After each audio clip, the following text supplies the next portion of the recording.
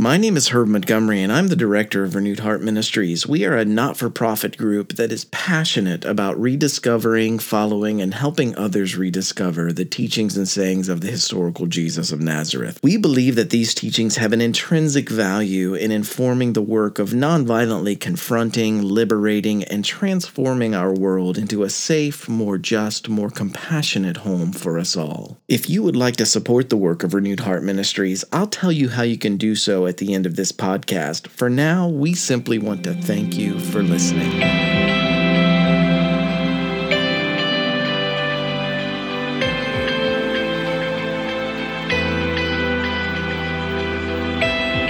This is Herb Montgomery with Renewed Heart Ministries, and I want to welcome you to this week's weekly podcast. This is episode 185 of our Jesus for Everyone podcast. Our title this week is Knowing the Father Through the Son. I'm actually in Salt Lake City still this week. We're in a week-long series, so again, the recording may sound a little different. We're in a different recording environment. Our feature text this week is Sayings Gospel Q 10:21. Everything has been entrusted to me by my Father, and no one knows the Son except the Father, nor does anyone know the Father except the Son, and whomever the Son chooses to reveal him. Our companion texts are Matthew 11:27. All things have been committed to me by my Father, and no one knows the Son except the Father, and no one knows the Father except the Son, and those to whom the Son chooses to reveal him. Luke 10:22. All things have been committed to me by my Father. No one knows who the Son is except the Father, and no one knows the Father except the Son, and those to whom the Son chooses to reveal him. And Gospel of Thomas 61, verse 3, Jesus said to her, I am he who comes from the one who is always the same, and I was given some of that which is my Father's. Now let's talk about first this week, Jesus' substantiation of the God of the vulnerable. Last week we discussed how the God Jesus called his followers to envision was committed to the most vulnerable ones in society. The very next saying, and that's this week's saying, shows Jesus' appeal to a direct revelation to substantiate his claim that God was a God for the vulnerable and not just the strong or the well-placed. And consider the possible responses to Jesus' saying from last week, that God had actually revealed truth to those on the margins of their society rather than to their religious sages and their learned leaders. Pairing that saying with this week's implies that Jesus' community attributed this truth to direct revelation. How did Jesus know that God was the revealer of truth for the vulnerable, that this God belonged to the marginalized and excluded in his own society? This knowledge had been given him directly from God, and he was choosing to reveal it to his followers. And while this defense of direct and unique revelation, it may have worked to establish credibility for the Jesus community and their society in the first century, it leaves some really big questions untouched in our context today. In this saying, Jesus says that what he knows was entrusted to him by his Father, and that he also chooses to reveal things to the folks that he chooses to. So that opens up questions like, how do we know we're getting insights from God or Jesus? Are there other sources? Does direct revelation have to be validated by the authorities? In Jesus' case, it wasn't at all. Even though he appealed to and reinterpreted the prophets, it wasn't validated by the authorities of his time. And how can we discern healthy insight or revelation from the destructive? These are all important questions for modern people who are worrying about whether they have solid interpretations or are self-deceiving. And some sectors of Christianity like to say that nothing the Holy Spirit reveals will contradict Scripture. And that's kind of not how it worked for the first generation of Christians. Could it be that the only way to know whether or not you're on the right track is not a claim to direct revelation like the early church claimed for Jesus, but actually in following what Jesus is teaching in this section of the sayings, listening to the voices of the most vulnerable and how they are affected by your revelation, testing revelation by its fruit, so to speak. So Jesus' direct revelation Remember, it wasn't attested to by the status quo authorities, but this saying specifically was in the context of him saying also we need to listen to the revelation God has given to the lowest sector of our society. There is a danger in claiming direct revelation and then just ending the discussion there. This is not a method, nor is it a standard that's reproducible and that we can use ourselves, but we can lean into the actual truth Jesus is attesting,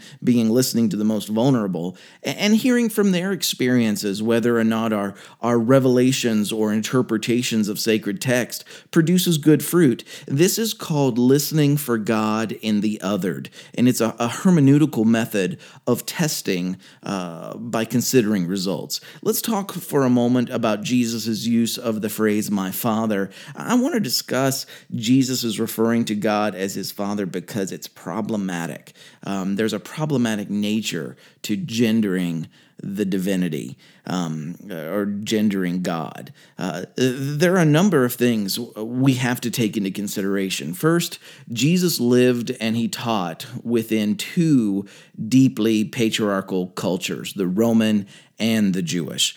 We cannot escape the reality that Jesus and those that he ministered to moved about within a patriarchal world. And second, Jesus naming God as Father was less parental and more political. This was a naming of God that had a historical context in Judaism. Referring to God as Father and having God referring to someone as Son was a special relationship attributed to Judah's king and Yahweh. In the Psalms, this title was applied to David, and it was also extended to Solomon. And in Psalms 2, verse 7, it says, I will proclaim the Lord's decree. He said to me, and this is David speaking, you are my son, today I have become your father.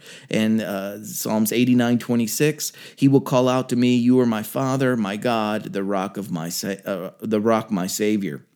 In 2 Samuel 7:12-14, we find these words about Solomon. He's speaking to David, when your days are over and you rest with your ancestors, I will raise up your offspring to succeed you. Your own flesh and blood, I will establish his kingdom. He, talking about Solomon, is the one who will build a house for my name, and I will establish the throne of his kingdom forever. I will be his father, and he will be my son. Matthew's gospel, a very Jewish version of the Jesus story, identifies Jesus with this kind of language, and it makes perfect sense. Matthew's gospel continually employs imagery of Jesus and God as Father and Son, and it's impossible to determine whether this unique rhetoric was original to Jesus or was created by the Jesus community who loved and followed him. But what is clear, it's that this rhetoric was part of the hope for the liberation and the restoration of Israel in the first century. At minimum, the followers of Jesus claim that Jesus' coming marked the start of this restoration of the kingdom.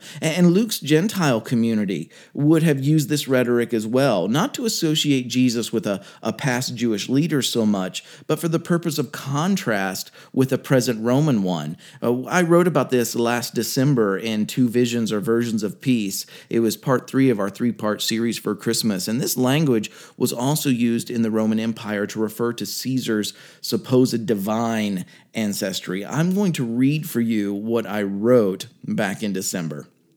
It was Augustus Caesar who, during the time of Luke's birth narrative, was entitled Divine, Son of God, God from God, Lord, Redeemer, Liberator, Savior of the world. Here is why.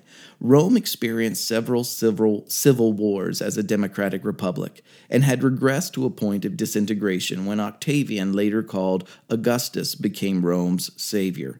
Through Augustus, Rome transitioned from an imperial republic to an imperial monarchy. Augustus, the adopted son of Julius, was like his father, deified or regarded as God. He was given the title Augustus in Latin, one who is divine, and Sebastos in Greek, one who is to be worshipped.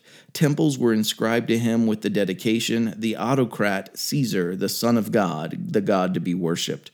And as with all domination systems, the four imperial aspects produced a society where an elite at the top benefited from the subjugation of the many beneath them. Luke addresses all four of these aspects in his gospel. In response to Rome's military power, Luke presents the teachings of Jesus on nonviolence. In response to Rome's economic power, Luke presents Jesus' teaching on wealth redistribution. In response to Rome's political power, Luke presents Jesus, not Caesar, as liberator, redeemer, bringer of peace, Lord and Savior of the world.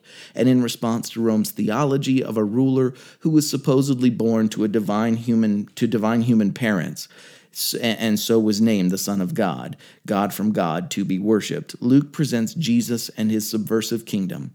Rome's theology was larger than Caesar, and it included the worship of deities such as Mars, the god of war, but it included the worship of Caesar as the incarnate representation of the divine. As theologian Adolf Gustav Deismann wrote, it is important for us to recognize the early establishment of political parallelism between the cult of Christ and the cult of Caesar in the application of the term Kyrios, or Lord. That's from his book on page 349. Knowing Augustus's birth narrative is also beneficial to us. The story that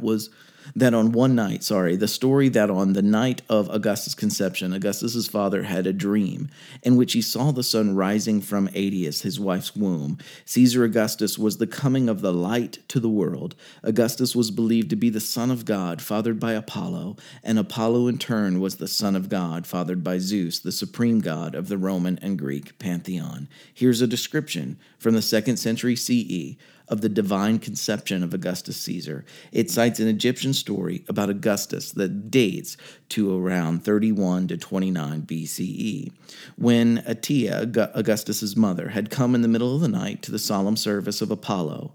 She had her litter set down in the temple and fell asleep, while the rest of the matrons also slept. All of a sudden, a serpent glided up to her and shortly went away. When she awoke, she purified herself as if after the embrace of her husband, and at once there appeared on her body a mark in colors like a serpent. She could never get rid of it, so that presently she ceased ever to go to the public baths. In the 10th month after that, Augustus was born, and therefore regarded as the son of Apollo. That's from Suetonius, the 12 Caesars, page 94, paragraph 4.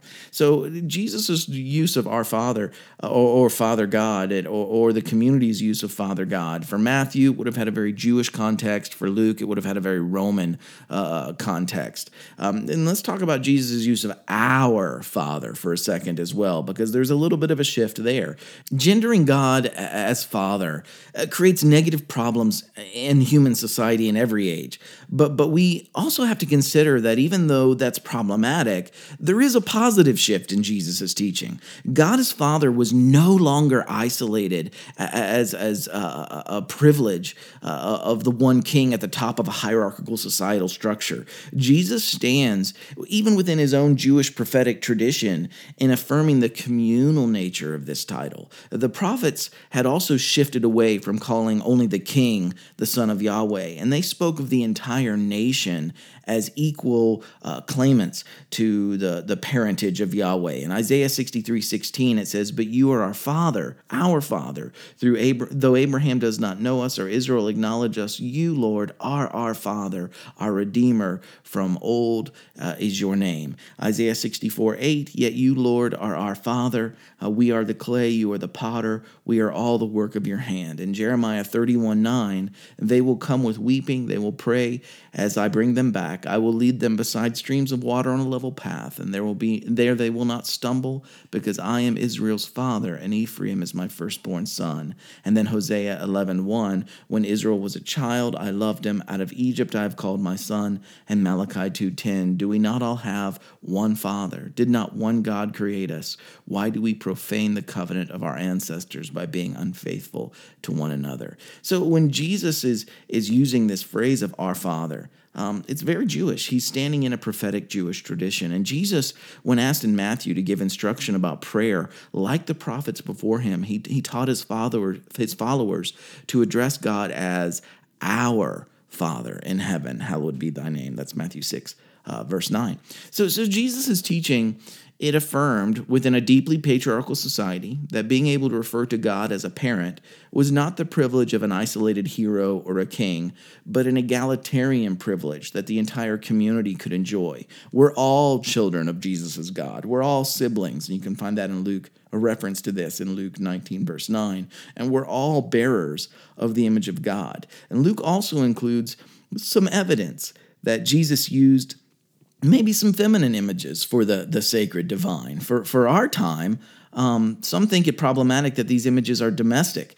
But for Jesus to associate this imagery with God and his society would have been very provocative. In Luke 15, 8 through 10, talking about God, it says that God is, in trying to illustrate the divine, Jesus says, or suppose a woman has 10 silver coins and loses one. Does she light a lamp and sweep the house and search carefully until she finds it?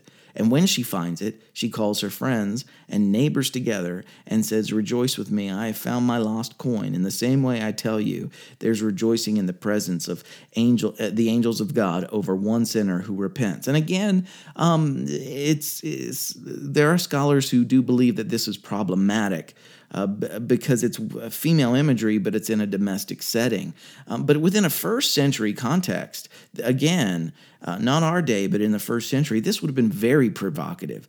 Jesus is accessing portions of his own Jewish tradition and using these feminine images for God. And as Garth Cosimo Baker Fletcher so aptly points out in his book, My Sister, My Brother, Womanist and Exodus God Talk, within the Torah, God is likened to a mother eagle. It's in Deuteronomy 32:11, like an eagle that stirs up its nest and hovers over its young, that spreads its wings to catch them and carries them aloft. And this imagery is both earthy and it's transcendent. It's nurturing and independent. It's strong and powerful, and yet it's compassionate. The motherly love of the eagle as an image of the divine, I think it holds much promise specifically for women. And if you'd like to lean more deeply into that and for some further discussion on that, I'll recommend the book, My Sister, My Brother, Womanist and Exodus God Talk. And you'll find the discussion on pages 49 through 51 and 64 through 65. So Jesus also, he uses mother hen image as well. But Karen Baker Fletcher in the same book points out that this image reemphasizes in patriarchal cultures negative stereotypes of women as old hens or henpecking or overprotectiveness. And I would strongly argue, though, that in the Jesus stories, we do not see Jesus applying the mother hen imagery to God, but to himself. He states, "How often I have longed to gather your children together as a hen gathers her chicks under her wings," in Matthew 23:37. And for a man, in Jesus' context, to have embraced using mother hen language for himself, it could deeply affirm men as they strive to abandon harmful stereotypes of masculinity today and strive towards becoming more nurturing and tender as men, just as Jesus was. And we don't always remember that Jesus grew up with a mother who was likely a widow, and for most of his adulthood, Jesus would have witnessed firsthand the struggles that women in his society faced. And I think it's also telling that Luke includes a statement that women were supporting Jesus' ministry from their own means, and that's Luke 8, verse 3. And as the director of a nonprofit myself, I can definitely tell you that folks don't financially support you unless they resonate with something that you're saying or doing. And in Jesus' teachings, these women must have seen something that liberated them or gave them a way to survive as well. So what we see this week is definitely, you can't mistake it, it's Jesus gendering God. But we must pair with his references to God as Father examples of him using female imagery for God as well. Jesus used imagery that affirmed patriarchal structures, sure, and those stereotypes.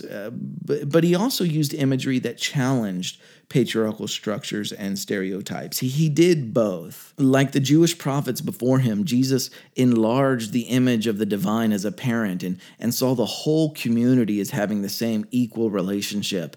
And lastly, his reference to his Father in this week's saying substantiates a relationship where, through direct revelation, Yahweh had revealed that to him, that Yahweh is a God who possesses a preferential option for the most vulnerable, not the sages and leaders in their society, but the most vulnerable. This could have been, again, deeply subversive in his time. We're considering all these things as we contemplate this week's saying and its possible application to our work today of survival and resistance and liberation and transformation and restoration. And Jesus claimed that God, and in patriarchal terms of his own place and time, is a father to the fatherless.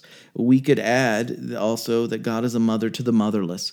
God parents the most vulnerable among us. And Jesus calls us to imagine this God ourselves and to begin centering the most vulnerable as we seek to understand societal truths from their experiences. And I'll place both last week's and this week's saying together for your meditation as we close. The title that the Q scholars have given this section is Knowing the Father Through the Son. What does the Son reveal to us about the Father?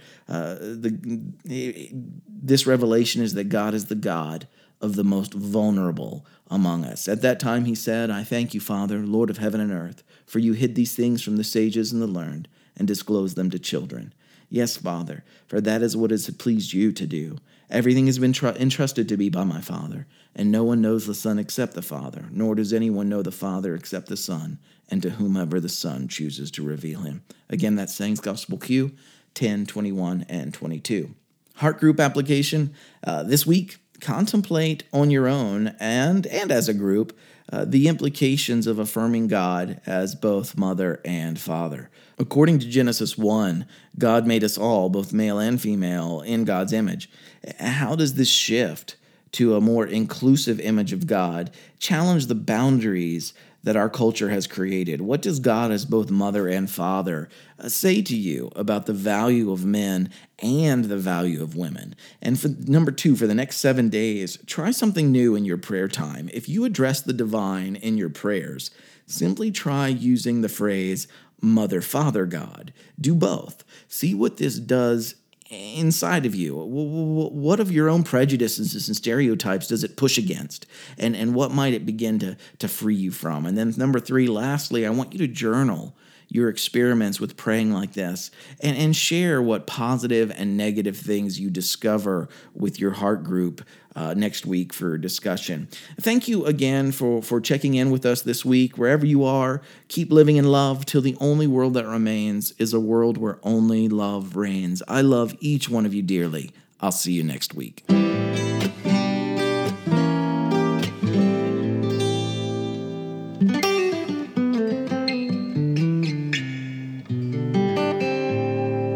Thank you once again for listening. Everything we do here at Renewed Heart Ministries, even our many educational events that we do in various venues, is for free. If you'd like to support our work, you can make a one-time gift or become one of our monthly contributors by going to renewedheartministries.com and clicking on the Donate tab on the top right. Or you can mail your contribution to Renewed Heart Ministries, P.O. Box 1211, Lewisburg, West Virginia, 24901. And make sure you also sign up for our free resources, and remember, every little bit helps. And as always, anything that we receive over and above our annual budget, we happily give away to other not-for-profits who are making both systemic and personal differences and significant differences in the lives of those who are not presently benefited by the status quo. And to those of you who are already supporting the work of Renewed Heart Ministries, thank you so much. Your generous support makes it possible for us to exist and to continue being a presence for positive change in our world. So with all of our hearts, thank you. Together, we are making a difference till the only world that remains is a world where only love reigns.